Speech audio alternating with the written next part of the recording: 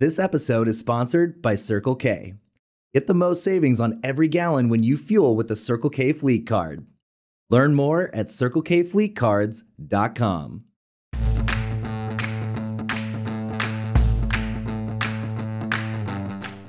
Welcome to this week's Top Truck News Recap from Truck Chat. I'm Lauren Fletcher, Executive Editor of Work Truck, here to share a few highlights from February 12th through the 18th of 2022. But before I get started, you know the drill. Be sure to hit that like button, and if you haven't already, subscribe to our channel so you don't miss a single episode. In automaker news this week, Mack Trucks produced the milestone 5,000th Mack MD Series vehicle at its Roanoke Valley Operations facility, where the MD6 and MD7 are assembled. The Mack MD6, a Class 6 model, and the MD7, a Class 7 model, began rolling off the line September 1st, 2020.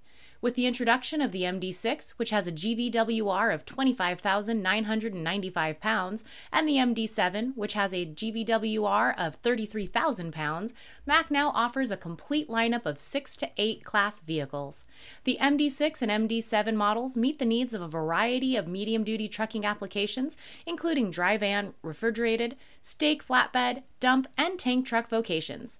The MD6 model does not require a commercial driver's license to operate for non-hazardous payloads. And Kansas City, Missouri-based Orange EV has emerged as a U.S. leader of operational zero-emission trucks, according to a report published by CalSTART. Together, more than 60% of zero-emission trucks that have been deployed in the United States are believed to be currently non-operational. However, of all operational zero-emission trucks, Orange EV had the most deployed vehicles in the United States, with 162 as of press time. This year, Orange EV celebrates 10 years in business.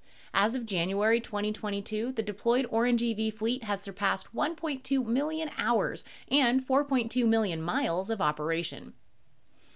Anheuser-Busch teamed up with fleet partners Nikola Corporation and BYD Motors to deliver Bud Light Next, the brand's first zero-carb beer with zero emissions. The special zero-emission delivery leveraged the technology of both partners to sustainably deliver beer from Anheuser-Busch's brewery in Van Nuys, California, to bars and retailers in Los Angeles using only zero-emission vehicles. The extended-range Nikola Tre hydrogen fuel cell electric vehicle picked up a load of beer from the brewery and delivered it to the Anheuser-Busch AB1 distribution facility in Carson, California. From there, a BYD electric 8TT day cab tractor delivered the beer to local bars and retailers to be enjoyed by consumers during the Big Game held February 13th, 2022. Next, Cummins is pursuing a fuel-agnostic strategy to provide lower-carbon, alternative fuel internal combustion engines in a way that makes it easier for fleets to meet sustainability goals on the path to full zero-emission drivetrains. The company's B, L, and X series engine portfolios for medium and heavy-duty vehicles will see the addition of versions that operate on fuels such as gasoline, natural gas, hydrogen, and propane. The new engines will use engine blocks and core components that share common architecture and will be optimized for different low-carbon fuel types. Each engine version will operate using a different single fuel. These new fuel-agnostic engine platforms will feature a series of engine versions that are derived from a common base engine, which means they will have a high degree of parts commonality, around 80%. Below the head gasket of each engine will largely have similar components. Above the head gasket will have different components for the different fuel types. And in safety and tech news this week, Navistar will make Naoto's predictive AI vehicle safety solution available for new fleet vehicle purchases or as an upgrade for existing fleet vehicles throughout International Trucks network. Naoto's AI technology is designed to track and analyze risk in real time. When it detects risk, it can provide warnings that may give drivers extra time to respond.